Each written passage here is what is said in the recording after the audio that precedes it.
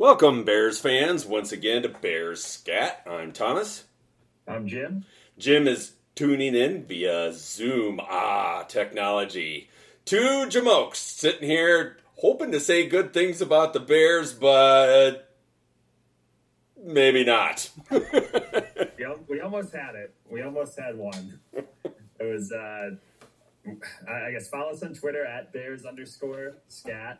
And yeah, it was almost a really exciting win, question mark. We were sitting there at the bar, all of us watching the game, and things were going so well. You kind of didn't really know what to do with yourself. And I know I speak for myself, and I probably was starting to count the victory before I probably should have, knowing what I know about this Bears team. But Ding! we were all sitting there like, man, how bad are the Broncos? Like, we're not the worst team in the league. And we know what happened. The Bears completely collapsed, and the coaching decisions at the end received a ton of criticism. And then there was the bad turnover by Fields and the bad grounding by Fields and the bad interception by Fields. So another week, Bears are 0-4 and staring at a short week because they play on Thursday Night Football tomorrow night. So another tough one. Yeah, like you said, I think we were collectively counting our chickens before they hatched. I certainly thought it was a win. I knew the defense was bad. I didn't know it was give up a giant lead and all momentum bad. Thought wrong. And the end result, one that we've seen. I'm not on the bandwagon of carrying over losses from last year. I think that's really unfair to guys who are new to the team, of which there is a significant amount. But at the same time, I can also relate to it with this particular coaching staff. We'll go deeper into that, obviously, but tough one for Fields, especially because his numbers were so good and he really seemed in command of things. Up until I felt like in the third quarter, that's when the offense kind of started to struggle, and I think the numbers support that. And then, fourth quarter dumpster fire.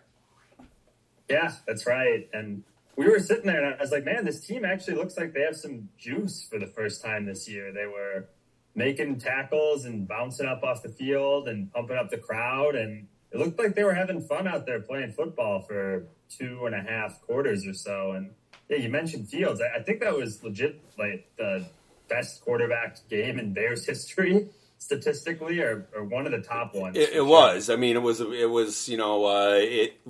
reminded pretty much everyone of Trubisky's big game against Tampa.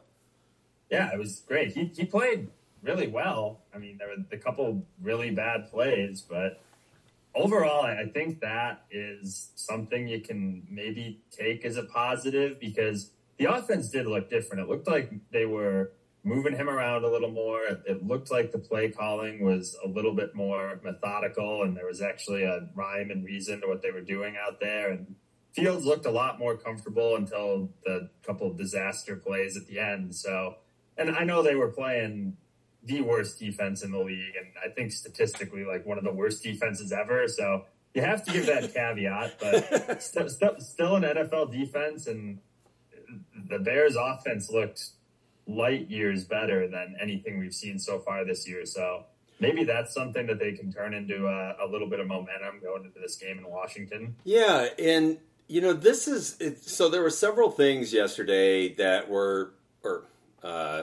a little time warp there. There were several things Sunday that were confusing to me, because these are we saw actionable plays that we think that we should have seen prior to this. Why are these things that we think that we should have seen not actually happening before this time? I mean, right. Constructed rollouts that were obvious to get him out of the pocket, not him scrambling to get out of the pocket. Also, You know, we saw a greater amount of receivers open. Like you said, yes, we're playing the worst defense in the NFL. You know, even the lowest guy on the totem pole in NFL secondary is probably the best athlete from his state. So, you know, these guys are all really good. I don't understand where all that was up until this point. Yeah, agreed. And it was, like you said, all things that we've been screaming at our televisions for the last 3 games. Like, get them out of the pocket, move the pocket, run the ball. Like, even the jet sweeps were working because they had set them up well with the plays they called beforehand. And it looked like an NFL offense, which... Khalil Herbert, good game. Yeah, it sure did. And it's like, I can't believe that at this point of this regime, we have to be like celebrating the fact that the offense actually looked professional. But, right.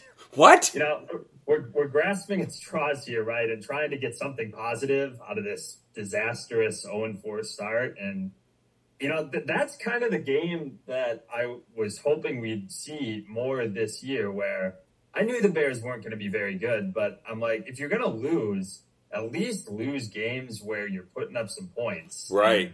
That's at least what happened. And unfortunately, if it weren't for a couple critical mistakes on the offensive side of the ball, I think they do win that game. But and it's not like the defense played great. They had some stops in the first half. They were also aided by the Broncos just like continuously false starting, like because apparently they were terrified of the Bears' vaunted pass rush, and they just couldn't figure out how not to jump off the ball early. Like, they're really bad still. So I'd say I'm expressing some cautious optimism at that offensive performance, because I know the Broncos are bad, but I guess it's better than looking like a complete dumpster fire, which is what we had been talking about for the first 3. This kind of play, echoing what you just said, this kind of play is what I thought, what you thought, what the majority of Bears fans thought we would see in week 1. These things worked last year. And it seemed like there was suddenly this case of mass amnesia, at least by the coaching staff, during the offseason, that all the things that did work last year suddenly were abandoned. And to me, it comes across as the coaching staff, Luke Getsy, decided, you know what, we're going to just force the pocket passer issue. We're going to abandon everything else that we were doing, and we're just going to work on making him a great pocket passer. And that's not Fields. That's not working to his best ability. No, it's clearly not. And if they tried it for 3 games and recognized it didn't work and are now going to go back to something closer to what they were trying to do last year, then I guess it's better late than never. And the offensive line is getting a little healthier as well, which I think helps out. They got Nate Davis back on Sunday, and he actually looked pretty good. Yeah. Like, I read his metrics were pretty decent. Yeah, like closer to the player they thought they were getting. Darnell Wright, I think, has looked pretty good overall for a rookie. It sounds like Tevin Jenkins might even be back tomorrow. It's possible. If not tomorrow, I assume he'll be back for that game against the Vikings, which means we can get Cody Whitehair back to center. So the line seems to be getting a little healthier, which only is going to help them. I mean, it was an absolute disaster for the first 3 games of the season, which certainly contributed to just, I think, how bad the offense looked in general. But the play calling did look different on Sunday. So if that's something that we're going to see more of going forward, I am a little scared to think about what the Washington defensive line is going to do to this offense tomorrow night.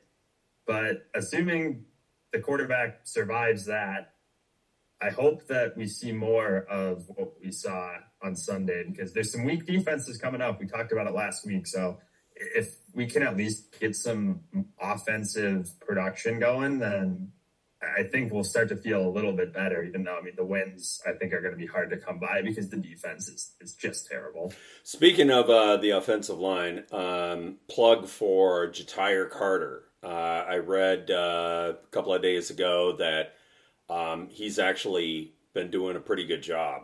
His metrics have been pretty decent. That's to me, that's another win as far as draft development, simply because, remember, I think he was a sixth rounder, and it looks like he could, not only did he make it through last year, but he's being a contributor already this year, obviously forced into into action. The frustrating seventh round pick. Seventh round pick. So the frustrating thing is that, okay, it looked like there was a set five at the beginning of OTAs. We go through OTAs, everything's looking good. Towards the end of OTAs, going into training camp, it looks like we're starting to get some dings here and there. Then during training camp, the wheels completely come off, and suddenly the entire offensive line, without exception, I guess the only exception was maybe Braxton Jones. Everybody's hurt. And then, so the next thing we know, okay, this guy is out, this guy, like 3 guys per day are out. And they're just like jostling guys in and out. So we go into the regular season, and it's still this giant cluster bomb. So as you were mentioning, it sounds like the structure of the lineup is going to, in the next couple of weeks, be closer to what it was all the way back at the beginning of OTAs. The part that pisses me off at Poles and at this coaching staff is, especially, again, back to Luke Getsy, we're just as disgruntled with this guy as everybody else. Why didn't they do some kind of game plan that said, we wanted to structure things to make it so that we're passing more because we know we want to develop that part of the offense more this year, but recognize, we're not going to be able to do it because we have second and third string players in there. We have a disjointed offensive line here. Decision making is going to have to be faster. Why didn't we see any difference there?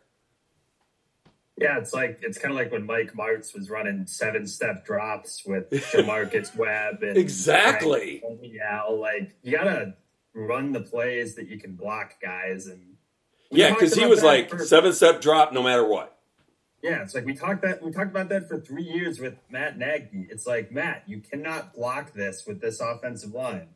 You have to adjust. And it did look like in the first couple games that they just were running with the idea that they had this really improved line, and it wasn't the case, right? And so Fields was getting pressured all day long. He was getting happy feedback there, and I think that definitely contributed to some of the early struggles. So, I mean, getting Tevin Jenkins back is big. The problem with him is, how long is he going to be back? We'll see. Braxton Jones, I haven't heard an update on him. Whitehair, I think, has been okay.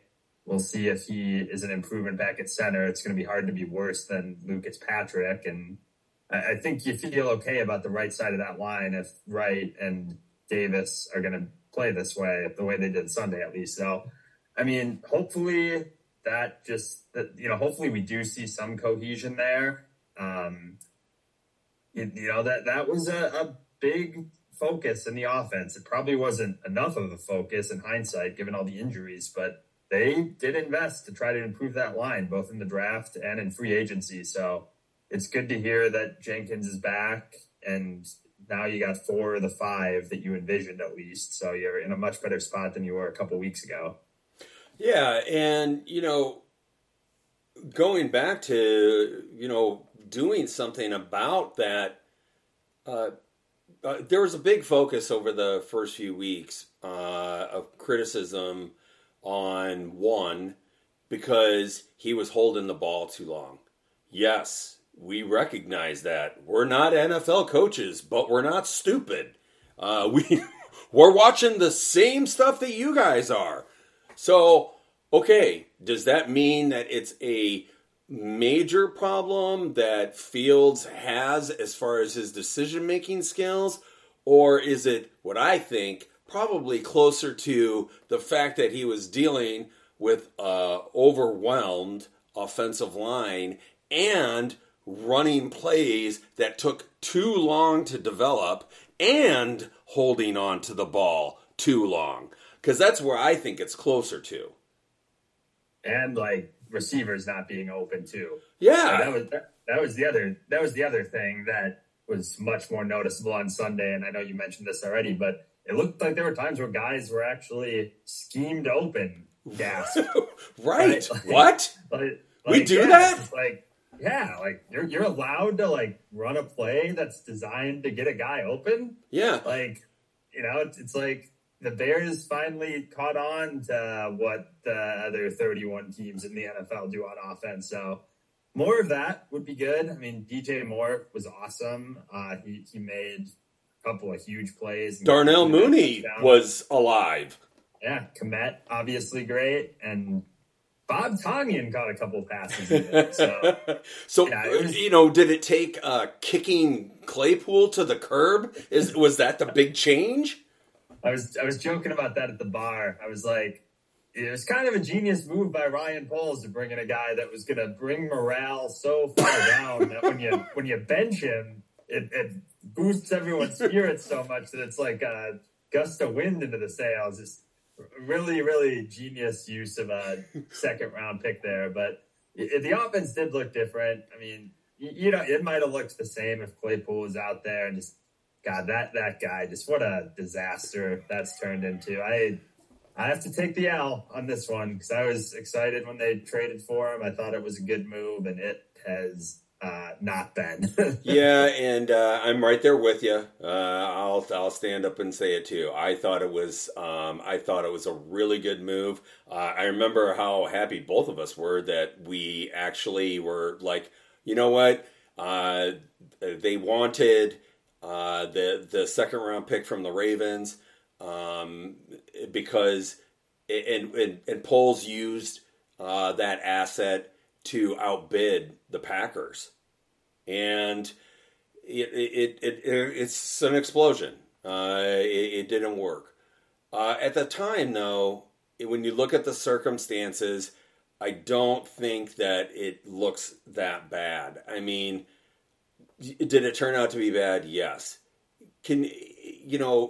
These guys take chances on players all the time, and sometimes it just doesn't work out, right? At the same time, you could look at Zach Wilson, right? He was number 2 overall. How's that worked out?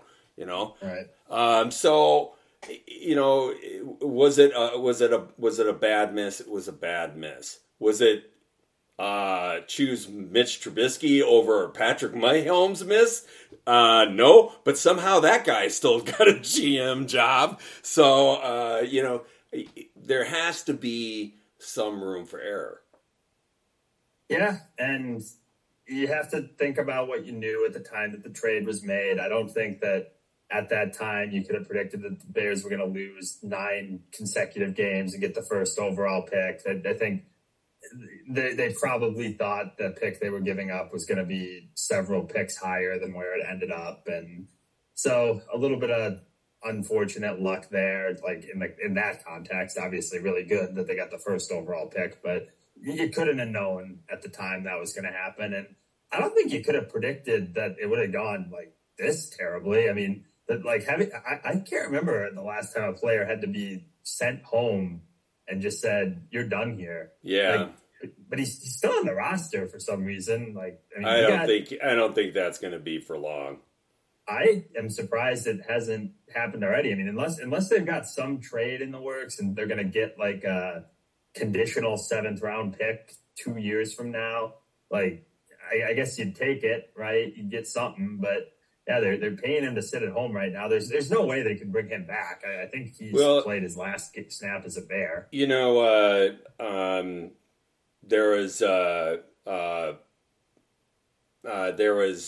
John was running around the bar. John is a fellow Bears fan, and he's got some pretty strong opinions. And he was running around the bar talking about how Getsy and the coaching staff. This was Claypool was not being used correctly, because that's what he said to Courtney Cronin. That may be the case, and I certainly think that they could be, part of contributing to that. It can be more than one thing, right? But at the same time, Claypool has not made but a minor impact from the get-go. I mean, there's only been a few games where he's even been noticed, and that can't all be put onto the coaching staff. Pittsburgh dumped this guy on, and they were ready to dump him, not to just us, but to several teams. So they're laughing all their way to the bank. Yeah, so this guy still was pissing on his own foot. I mean, let's not get confused about that. He's made his own bed that he's going to get to lay in, because the next coaching staff is going to go, well, that may be the case with Pittsburgh, and that may be the case with Chicago, but I'm starting to see a pattern here. For sure. And, I mean, he's cost himself a lot of money with how he's acted over the past year, and he's got nobody to blame for that but himself. I loved what Olin Kreutz said. He basically said, well, Chase, they didn't use you correctly in Pittsburgh, apparently, and they didn't use you correctly here, so why don't you get on up to the whiteboard and draw up how you want to be used? And if you don't want to do that, then sit down and shut up, man. Right. Like, even if you're not happy with how you're being used, it sounds like there were other just disciplinary issues. We know what happened in week 1 against the Packers, where there were just several plays on tape where he's clearly not trying. It sounds like, Matt Eberflus, after he was interrogated with week 2, everybody could see it. Yeah, exactly. And it's Flus said what? He's brought up paying attention in meetings and being on time. So yeah, clearly there were other issues. Like, if a player's just underperforming, you can make him inactive, but you don't tell him to go home, right? So there's clearly something that happened last week. And then, there was the Courtney Cronin interview. And I heard somebody, I think it was Fields, talking about how bad Claypool felt about that. I'm like, he knew exactly what he was doing. Courtney Cronin asked him the question, and Claypool sat there for 8 seconds thinking about how he was going to answer. So we joked last week on the podcast, because this all was happening while we were recording. And we were like, it's like, not even joking. Is he trying to get cut? Like, that wouldn't surprise me if he's just trying to force his way out of here. So I'm with you. I don't expect him to be back on the field for the Bears. I am expecting any minute to refresh Twitter and see he's been released. And it's too bad, because he's a talented player and doesn't seem like a bad guy necessarily, but there's just something that didn't click here, and it's too bad, because the Bears gave up a lot to get him and got basically nothing in return. Yeah, I gotta say, I think he made a total jackass of himself. I have no empathy for him whatsoever. Or sympathy for him whatsoever. In this particular case, I don't think that, when we first brought him to the team, there was a lot of talk about how he acted with coaching and his issues of maturity. And let's remember, he was working for Mike Tomlin, who is a Hall of Fame coach, who is known for getting the best out of his players. and is one of the most respected coaches in the NFL right now. So, it wasn't like he was coming from, a situation similar to ours. He came to the Bears and had to work for a new coaching staff. Now, at the same time, I'm certainly not defending Luke Getsy. We've talked about him several times on here, and we're all pretty much convinced that this guy doesn't know what the hell he's doing. So that's a completely different thing. I'm just saying that for him to sit there and, to me, act magnanimous about how he was treated is kind of a load of crap. Yeah, I think that's right. Especially think about last year. I mean, look at who the receivers he was playing with while he was on the Bears were. Who was like guy from the bar, like rando, undrafted college free agent. Like he was the most talented receiver on the field. Yeah. And he didn't really do anything with that opportunity. He was invisible in most of the games. Yeah, and the excuse was he didn't know the playbook. Well, I mean... He didn't know the playbook for 7 games. Yeah, exactly. Courtney Cronin pointed that out, and I was like, yeah, I didn't really think about it that way. Yeah, and then this year in training camp, there was the story with him getting into it with Stevenson and then getting injured. So it just, for whatever reason, just spiraled out of control, and he seems like he's got maturity issues. And I'll tell you this, if there's a coaching staff in the NFL that I don't trust to find a way to motivate a player like that, it's Matt Eberflus and Luke Getsy. Yeah, I agree there. There's just no... If they sound in front of the team anything like they do when they're talking in front of the media, I can't remember a less inspiring group of people. Yeah. Just absolute just gibberish up there when they're talking to the media. And just, yeah, it's almost comical. Like, not even, like, at least, like, John Fox, right, when he was talking to the media, you could tell he was just being a jackass and just not saying anything on purpose. But right. He at least portrayed some confidence, like he at least knew what he was doing. Like, these guys are just up there mumbling and talking to clouds. So, like, if you... Just if total you clowns. Like... And Mike Tomlin, in that example, has found a way to get to maximize players that maybe aren't the most motivated, at least for a period of time. That does not seem like a skill of this coaching staff at all. No. And the other day I was thinking about when the coaching staff first got introduced, and it was that first press conference with Eberflus, and I remember talking to you, and you saying, Flus he was okay. He was kind of cheese ball coach speak when I was watching him, but he seemed okay, and I thought of that just the other day, and it was like, holy prophetic proclamation there. Wow. Because that's like literally how he's been the entire time. Yeah. And like sometimes I think Bears coaches get like a little bit of a bad rap for this because everyone's always like, well, all the Bears coaches sound dumb when they're up in front of the media. And it's like, yeah, because their teams always suck. Like, when your team sucks, it's really hard to go up there and sound smart because you're not going to go up there and just say, yeah, we're terrible. We can't do anything. We're a complete mess. Like, you got to try to find some way to be positive and not throw your players completely under the bus.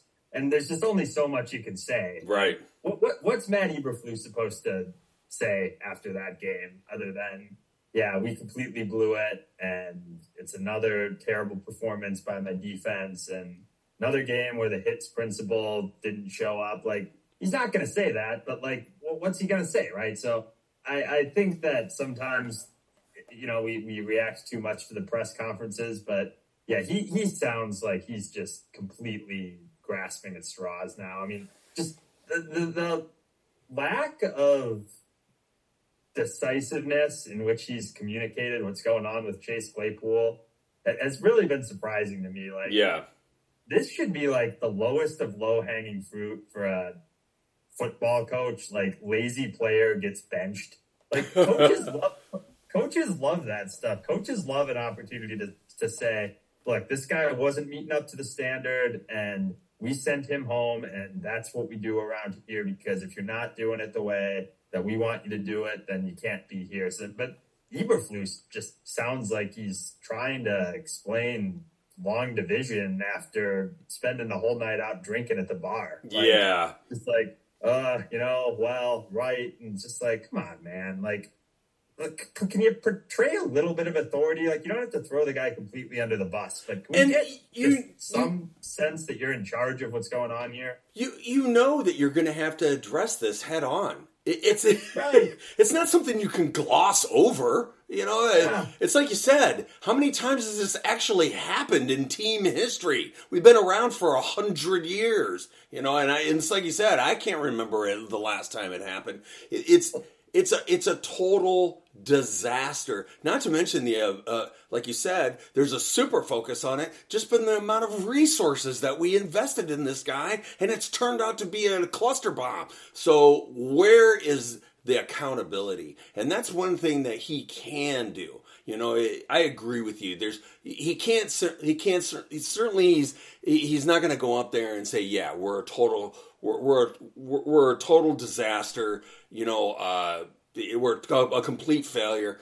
No, he can't do that. But you know what? He can empathize with fans and go up there and say, you know what? I understand that this is not acceptable to our fans. They expect from the long history and respected history of the Chicago Bears for us to be putting a product out there that is at least going in and being competitive in games, and we're not doing that right now. Yeah, exactly right. I heard somebody say it'd be nice if we could hear a raised voice sometime at Hallis Hall. Exactly. Like, can we get some indication that anybody on that coaching staff is pissed off about the team being 0-4? Because the team leader, number one, is doing that. Yeah. So is Jalen Johnson. So, like, there are leaders on the team that are saying the right things. Like, did you hear Cole Kmet talking about the Claypool thing? Yeah. Like, Cole Kmet sounded like he should be running the Bears public relations department. And he's the 24-year-old tight end. And he communicated that situation so much more effectively than the head coach. And I think Eberflus with Claypool, like, the story isn't even about Claypool anymore. The story's become about how poorly Matt Eberflus seems to have a handle on this whole thing. And justifiably. I mean, like I said, you know, several things can exist all at the same time. Yeah. Maybe he's just doing it maybe Eberflus is tanking those questions on purpose to avoid having to talk about the game and his defense. I don't know, but it reflects, as you were just saying, it reflects poorly on him because he just goes up there and he stumbles through like, I just thought about this 10 minutes before I came up here. 10 minutes? Like 10 seconds. 10 seconds, right. What were your thoughts? I was surprised at the amount of criticism he got, actually, for going for it on that fourth down. And I get that the play call wasn't great, and I know people didn't like the timeout, but everybody seems to think he should have kicked the field goal there and trusted his defense. And yeah. I disagree, because have you seen this defense? Yeah, exactly. So it's one of those things. It's a coach's decision. It happens in every sport, everywhere. Okay, the coach made a decision. He thought this was the best idea. I'm not going to hammer him about that. I mean, I didn't like the call. I thought, you know what I think? What I think is that we should have an offense that can go out there and get one freaking yard. That's what I think. And I did not like the play call because we have already been busted on that stupid call multiple times. How many times they have to run it to figure out that it doesn't work? The offensive line has no surge.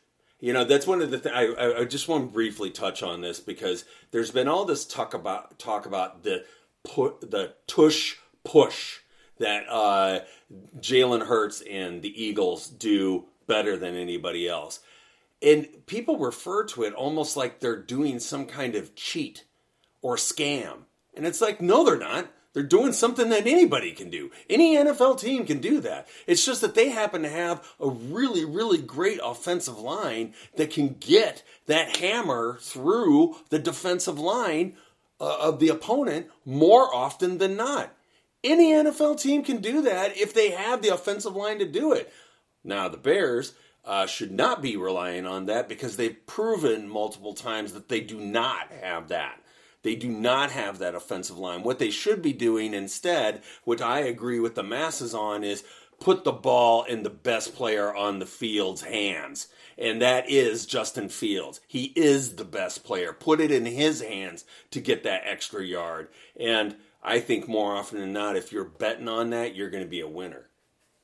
Yeah, that's where I landed on it. I was like, it's not like there were 45 seconds left in the game. There were 3 minutes left. And does anybody think that if the Bears kick a field goal there, that Russell Wilson wasn't going down and scoring a game-winning touchdown? He did it anyway, even though he didn't need to. Yeah, like, of course he was. This defense sucks. But I agree with you on the play call. And we said it in real time. We were like, another short yardage critical play where they take the ball out of Justin's hands. And I think maybe he might have had an option to keep there. I think it was a run-pass option, but stop giving him the option if he's going to give it up there. Like, yeah. You should be able to design a play to get 3/4 of a yard against a defense that terrible. Because if they get the first down, they win the game. Right. Like, you can milk the clock and the game's over because you're going to kick a game-winning field goal. Yep. But that play, just like you said, the line didn't get any push. Darnell Wright, I think, blew an assignment and he admitted it. His guy. So and Fields recognized it too.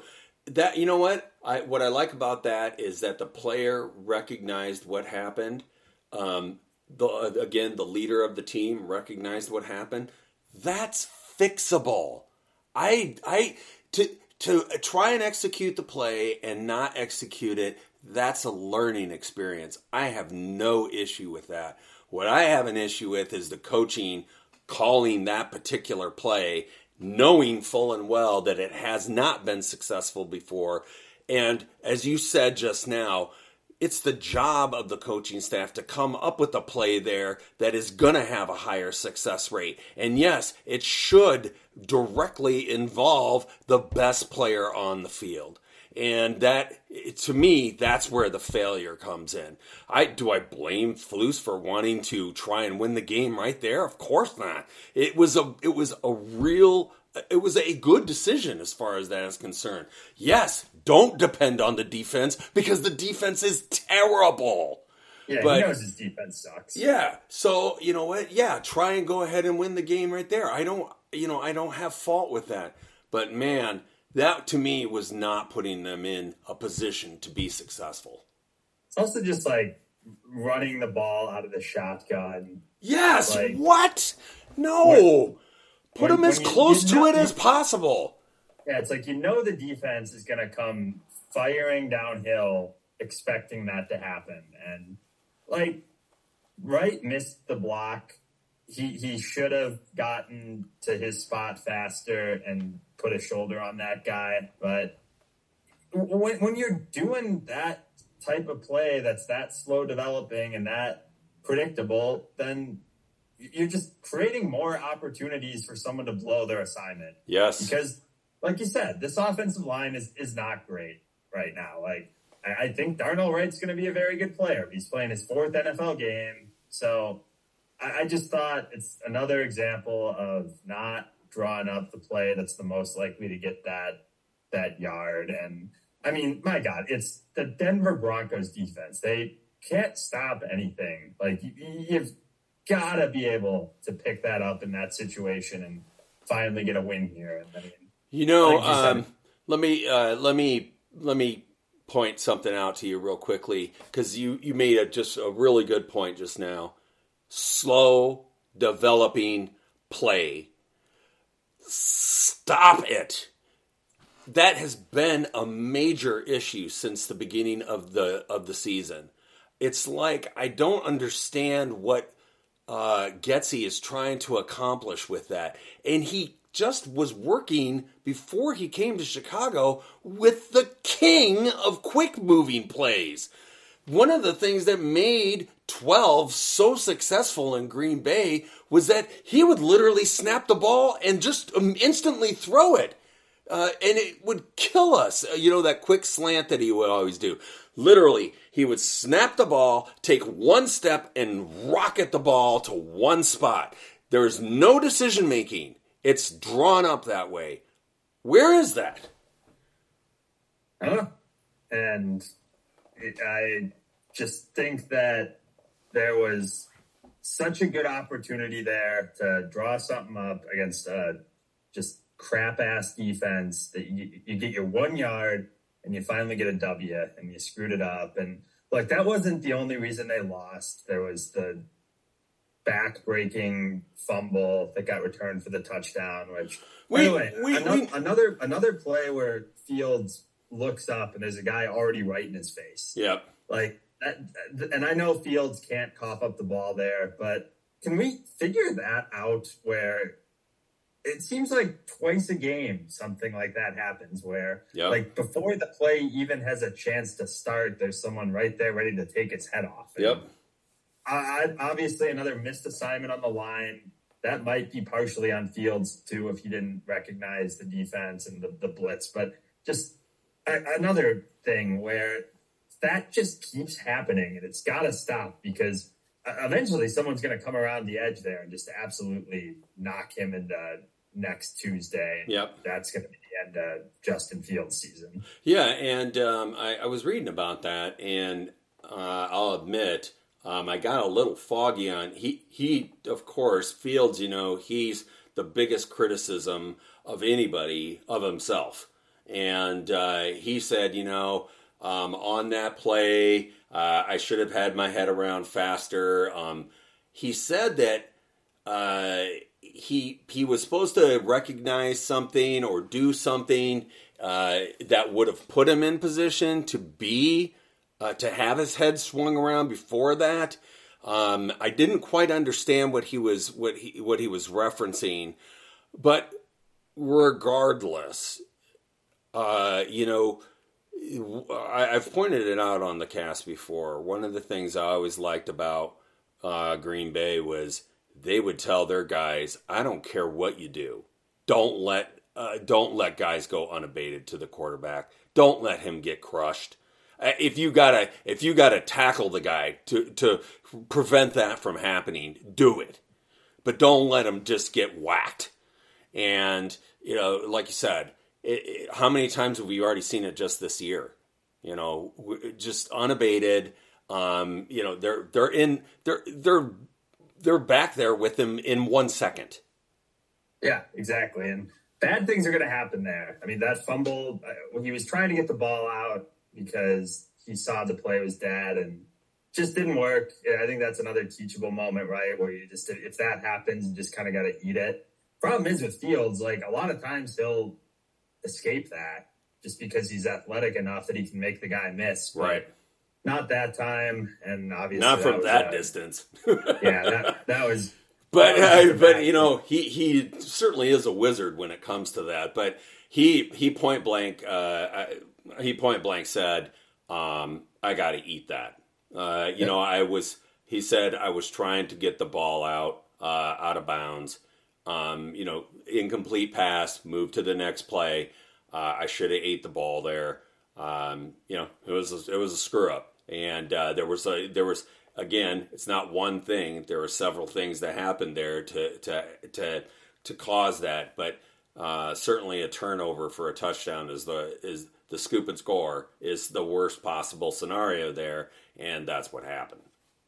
Yeah, the only play I was really disappointed was the grounding, just because he had time there and he just threw it to nobody in a key situation, and that can't happen. and that was another situation. The ball's got to be out, but I thought that was really the only like terrible play that he made all game, right? I mean, I'll just plug in. While I do agree with that call, it's kind of BS because I see that happen all the time in the NFL, and it much more egregiously than that, and they get away with it. Yeah, but I mean, I think that's really it for the game. I mean, what more can you say about the defense? So, it sucks. So. well, the hardest thing here, of course, is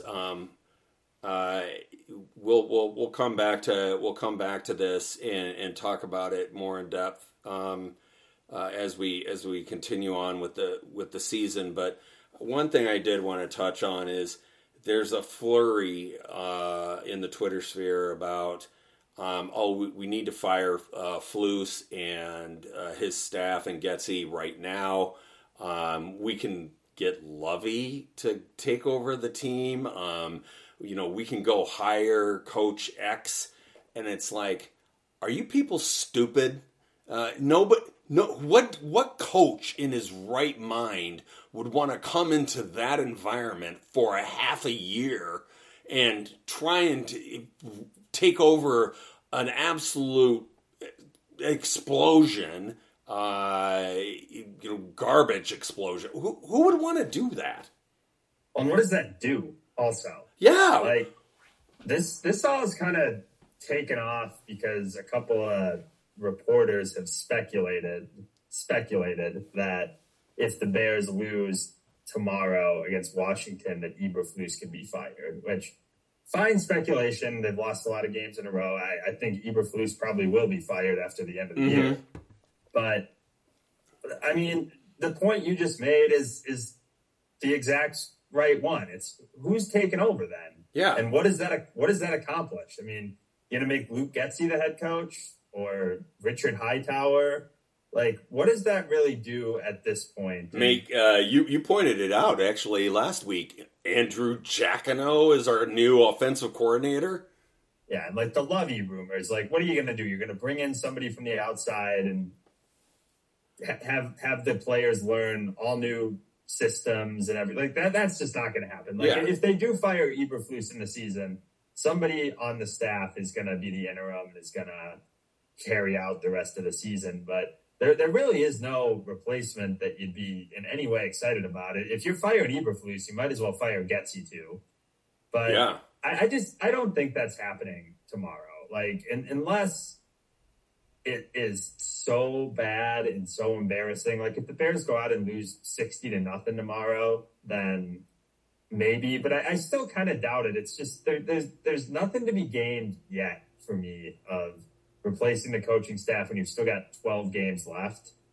I mean, just what does it do? Like, I could definitely see it happening in week 14, right? Where they're like, hey, we want to get a head start on the coaching search. Like, we've made our decision. It's time. And I know the Bears typically, or have never actually, fired a coach midseason, but most of that was Ted Phillips, who was completely incompetent and didn't know what he was doing. So I think you got to throw that out a little bit. Yeah. But I just don't see it happening this early on in the season.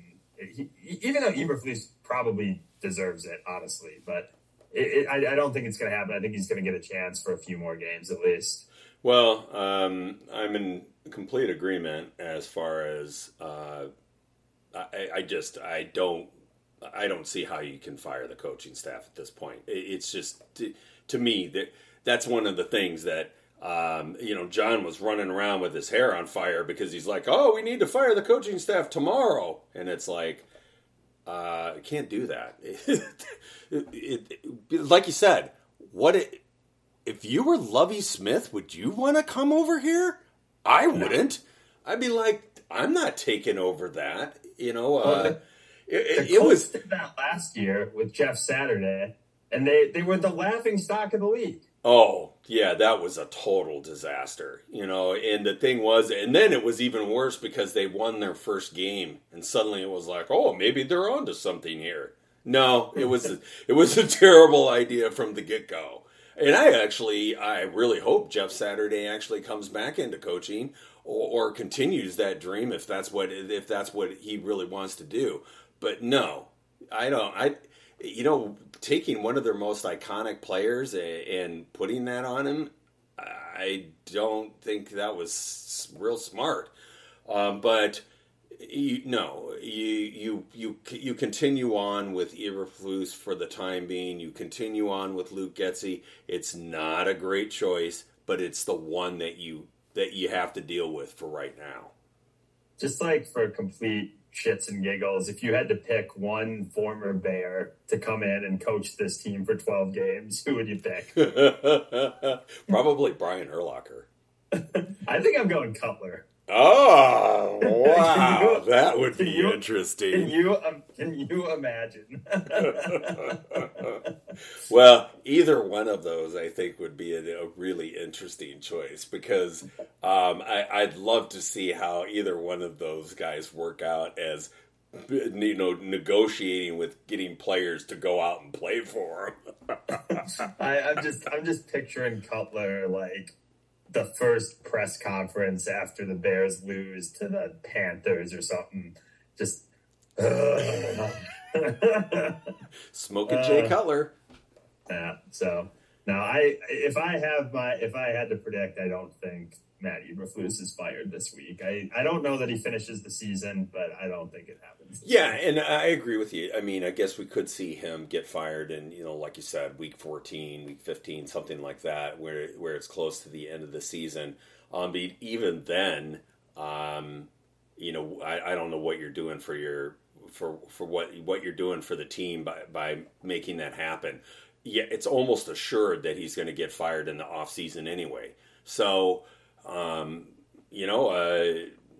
that's pretty similar to Nagy. I mean, Nagy knew that he was getting fired, at the end of his regime, but they still had him. They still had him all the way through week 17. So. Yeah, and that's not great either because it just gets so uncomfortable. When the coach is just clearly dead man walking, but they also make very good money. So get out there and coach until we tell you not to, right? Yeah. Hey, that's your job. You're, that's what you're under contract to do. And guess what?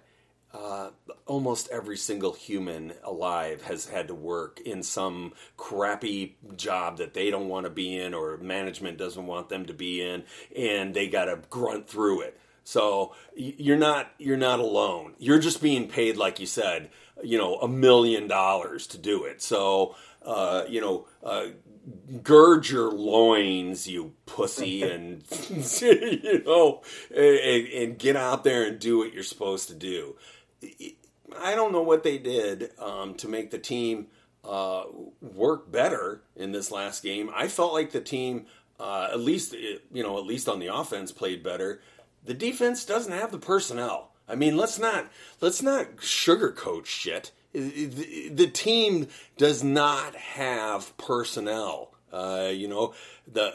Most of the defense is either first or second year players. Most of them don't know what they're doing. And then we have some players that are the better players that we need that are injured, right? Yes. Yeah. Not, the secondary started, they didn't even have Josh Blackwell to start.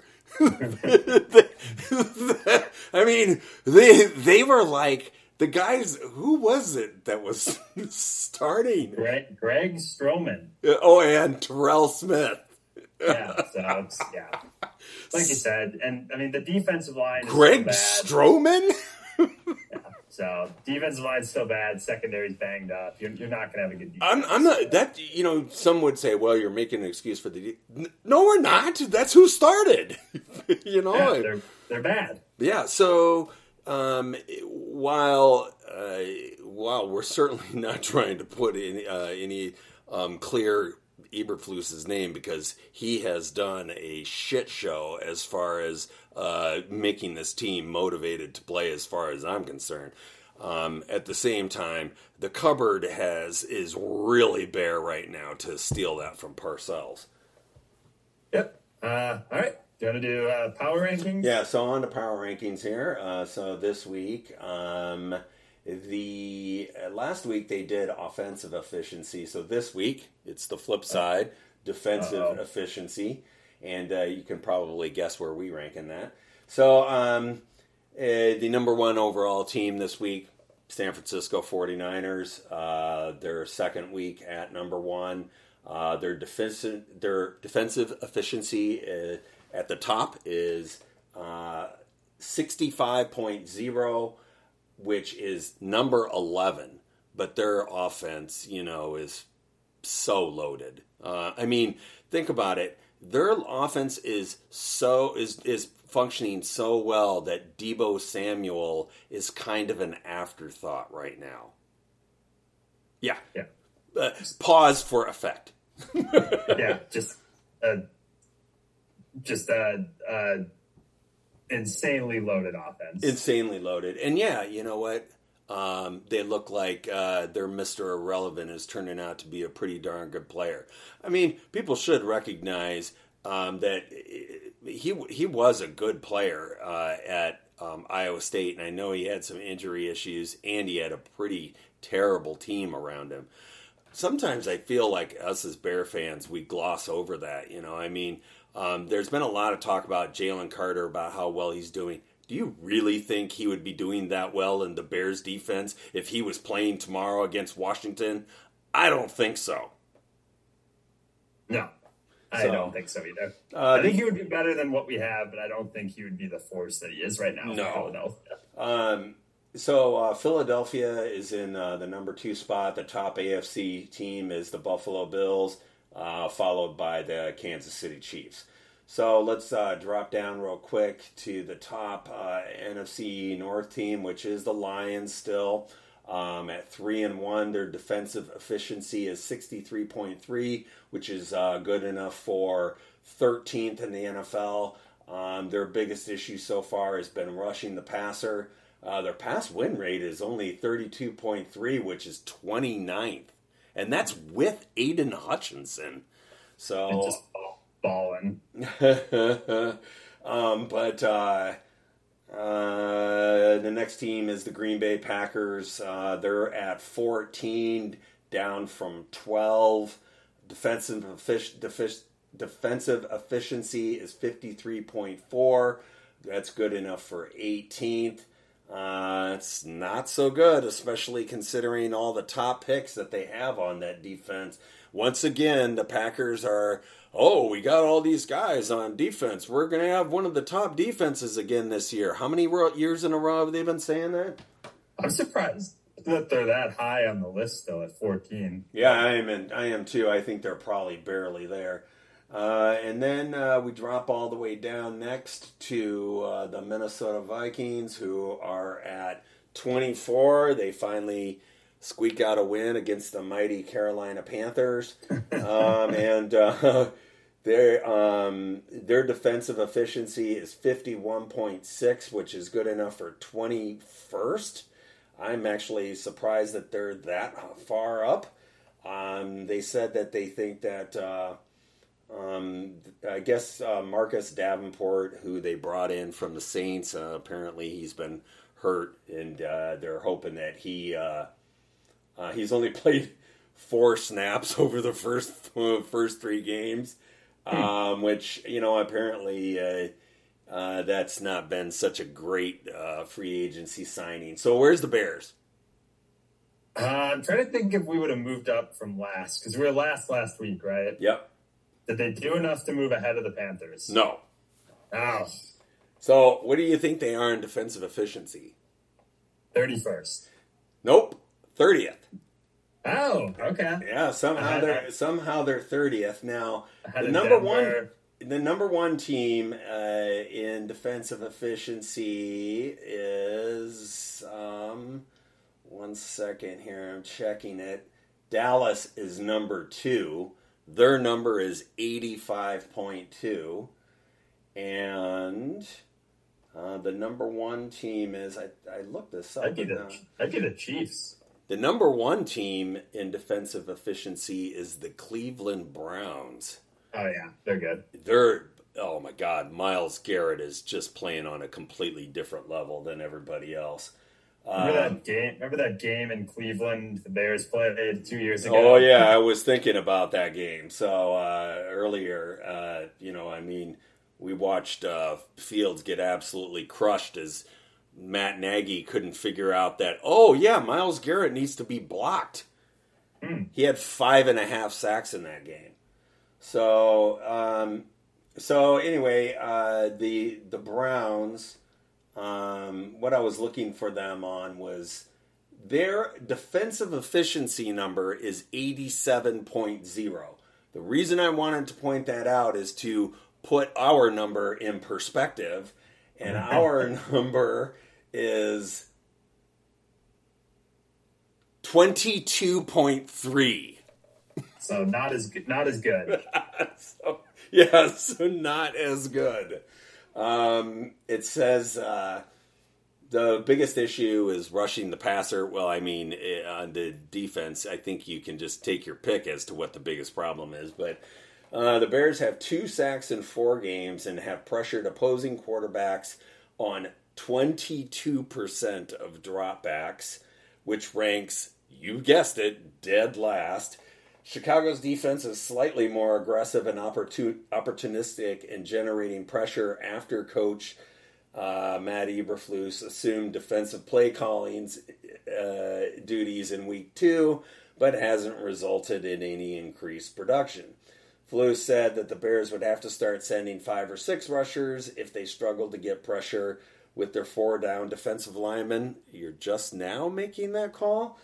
And while Chicago did see an uptick in blitzes against Denver at 27.6% versus 22%, that strategy was one the Broncos were able to adjust to in the second half when we were not close to being in their backfield. I think our defensive pass rush spent more in our own backfield than in theirs.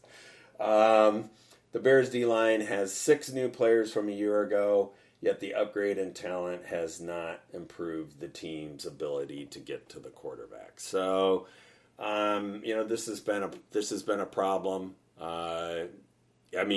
Really, it's been a problem since 2018. Let's be real.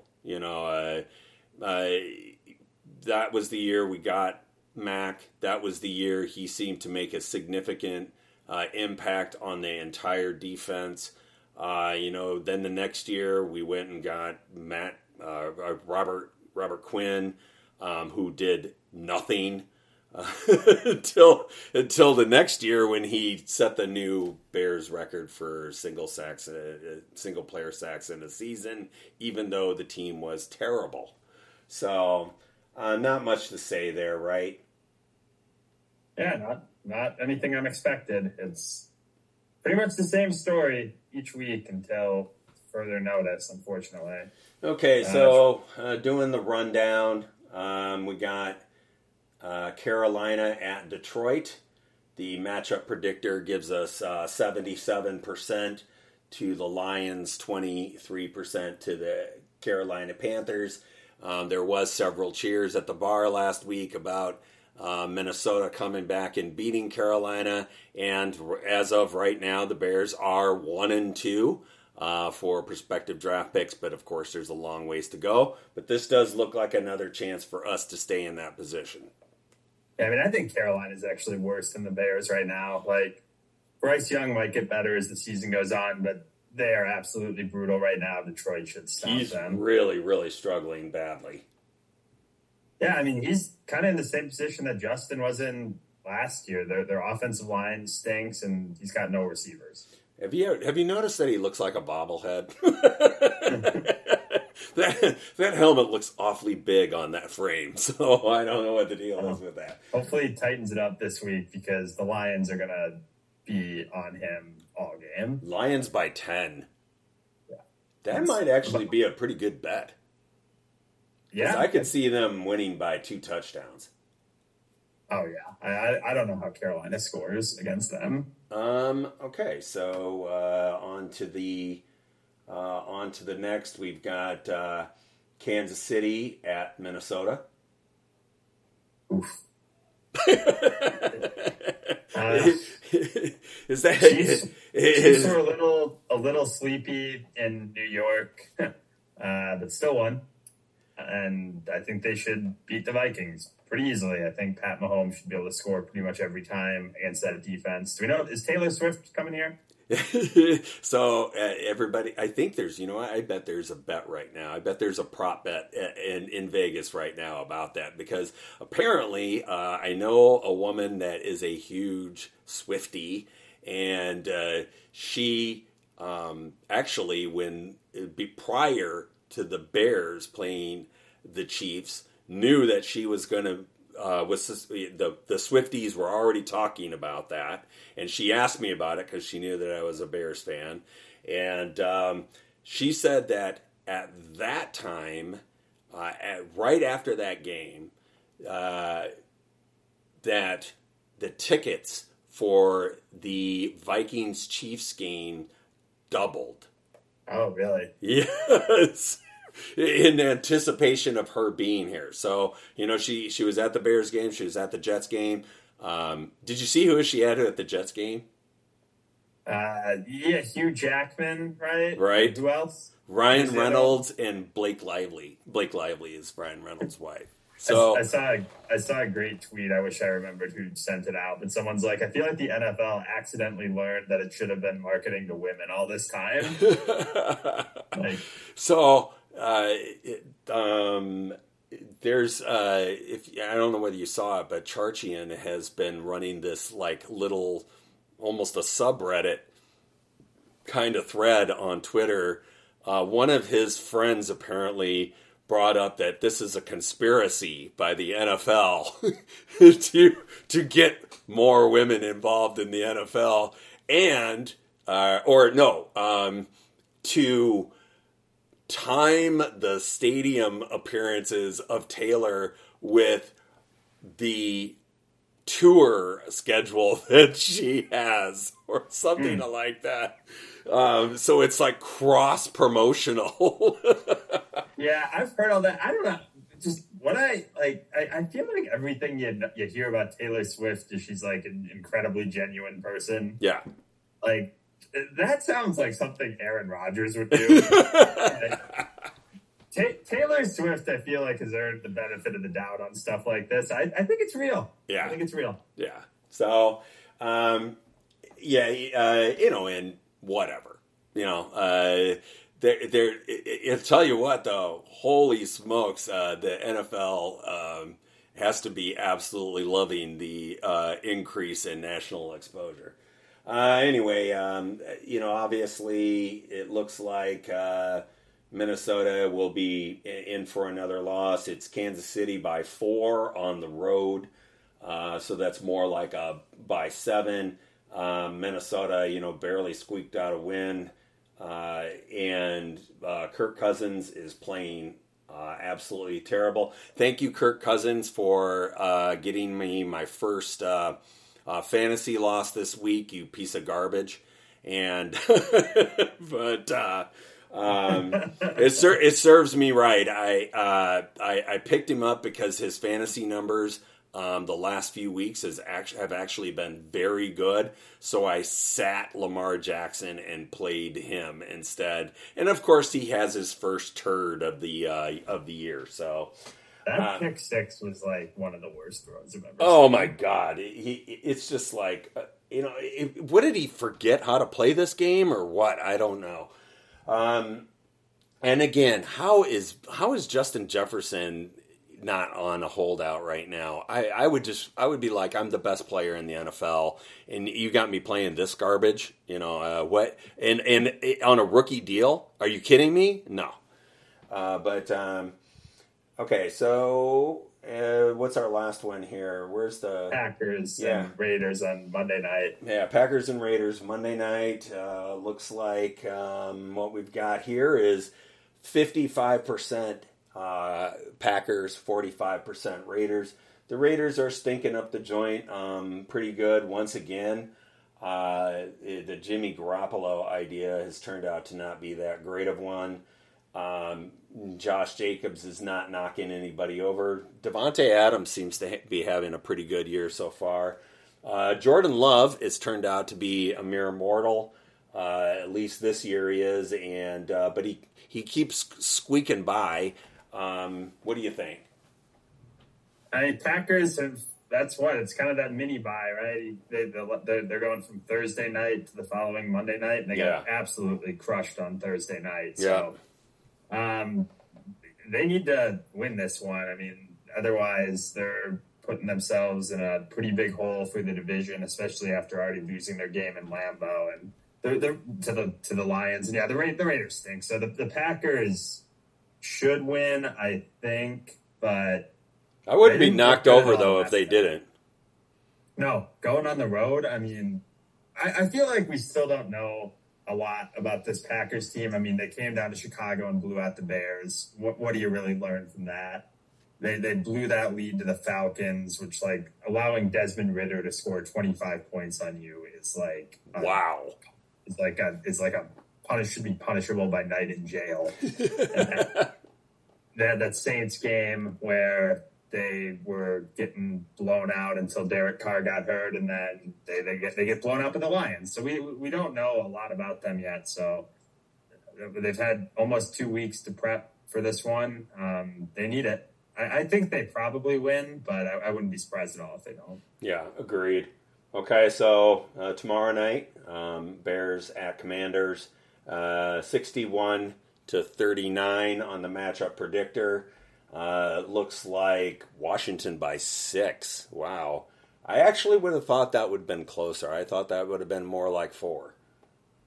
Yeah, Washington's been okay. They almost beat the Eagles this week. They took them to overtime, and I'm just really worried about what that Washington defensive line is going to do to this Bears offensive line, especially on a short week. I mean, Chase Young and Payne and Sweat. I mean, that's just a really formidable bunch. So that's the worry. And I mean, Washington's offense has been okay. Sam Howell's been kind of hit or miss, but the Bears defense can't stop anybody. And I just, as any Thursday night football game goes, my primary concern is always like, let's get out of here without literally the entire team getting hurt.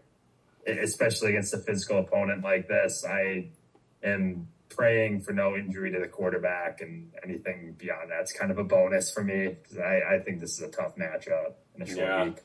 I don't see much good happening here. I do think we could see a repeat though of last week with Justin Fields. I think we could see the offense again, getting some things going. Like you said, though, their front 7, their front 4 especially, are just downright deadly. And they've really got to have a game plan, which you and I were just trying to emphasize. It's got to be a quick-moving game plan. He has got to be getting rid of the ball snap quick. And we'll see if the coaches can draw up something when it comes to that, because they didn't seem to do a very good job of it in the fourth quarter last week or in the previous games. But if we can, I think if they can get the defense to back off the line at least a little bit by using quick plays. Using plays that stay close to the line of scrimmage, I think they could possibly do something. Yeah, I'd like to see the offense continue the momentum. Right, this is a much better defense, but yeah, it's a short week for them too. Teams typically are a little slower on Thursday night just because of the quick turnaround. So if they can use some of those same offensive concepts and move the ball, then I think even if they do lose tomorrow, maybe you can then take some solace in, all right, we've got 10 days off. Our next matchups are against the Vikings and the Raiders, who both have bad defenses. So if they can keep the momentum going and against a pretty good defense on the road, then I'll be encouraged regardless of what happens. And I do have a prediction that I think the Bears are going to get a takeaway this week.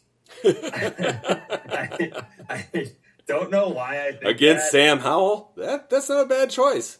Sam Howell on Thursday Night Football. Like, I don't know if it's going to take like a ball hitting like someone in the face and deflecting up in the air and somebody's able to grab it, or if like Washington's going to fumble a snap and the Bears are going to end up with it. But I just have a feeling the Bears are going to get their first turnover of the year. That's not against Blaine Gabbert.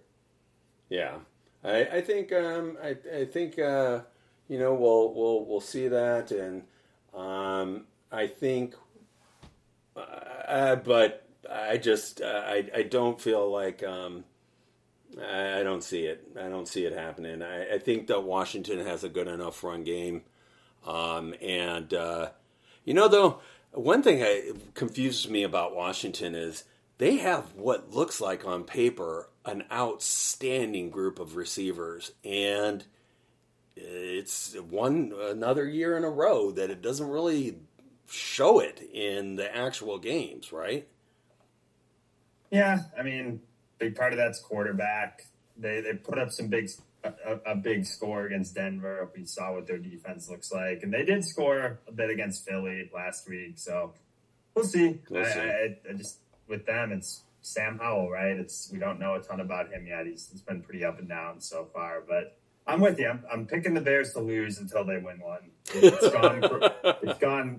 gone my way 14 of the last 14 times. So they just lost to one of the worst teams in the league at Soldier Field. So going on the road in a short week, I'm not real confident. I'm not going to win. All right. Okay. Want to do Survivor? Sure. What do you think? All right. Should we do Washington? Well, we can't. We already used that. Oh yeah, that's right. Yeah. No real upset. I can't do that anyway. Yeah. No, I wouldn't. I'm sure people will, but I don't want to. Jacksonville at Buffalo. What? Jacksonville at Buffalo? So that game's in London. Oh, right. Maybe stay away. I mean, there's two pretty obvious ones. There's Dolphins and Giants. I mean, the Giants are absolutely dreadful. And then we could go Detroit against Carolina. I don't want to use the Chiefs. Just going on the road, sometimes they can be a little sleepy. Let's do the Lions. You like the Lions? Yeah, I like the Lions tomorrow or Sunday. Yeah, they're playing very well. They're playing really good football right now. Jared Goff might be playing the best football of his career. And they're firing on so many cylinders. I mean, even Montgomery has looked, pretty good. So yeah, and I like the trend of using teams that played the previous Thursday, get a little extra rest. I mean, Carolina is just they're terrible. Bad. They're really bad. And last week there were really no upsets in the league, which makes me think we're due for a couple this week. And I think the Lions are the team I feel the second most confident in. I think the Dolphins are pretty much a lock too, but I'm all good with going against this Panthers team. They're about as bad as I'm totally with you there too. I mean that Dolphins team is wow. Are they rolling? Oh man, the matchup predictor on them 87-13. What's the line? It's 11. You want to go against Brian Daboll or do you want to go against Frank Reich? I think Frank Reich. The thing is that it would be nice to use Miami later. Yeah, I'm with you. And Detroit, if they lose this game, they've lost all the momentum that they've built up so far. I mean, this is the kind of game that if you want to go win the division and win and get into the playoffs, you can't lose this game. All right, I'm with you. Let's do Detroit and let's roll with the Kitty Cats. So there it is, guys. Thanks once again for listening to the show. This one went a little bit longer, obviously, because of the whole thing of, well, the drama that is the Bears. Yeah, just everything that's going on. And yeah, what else we got to talk about? So thank you for listening and enjoy the game tomorrow night as much as one can. Bear down.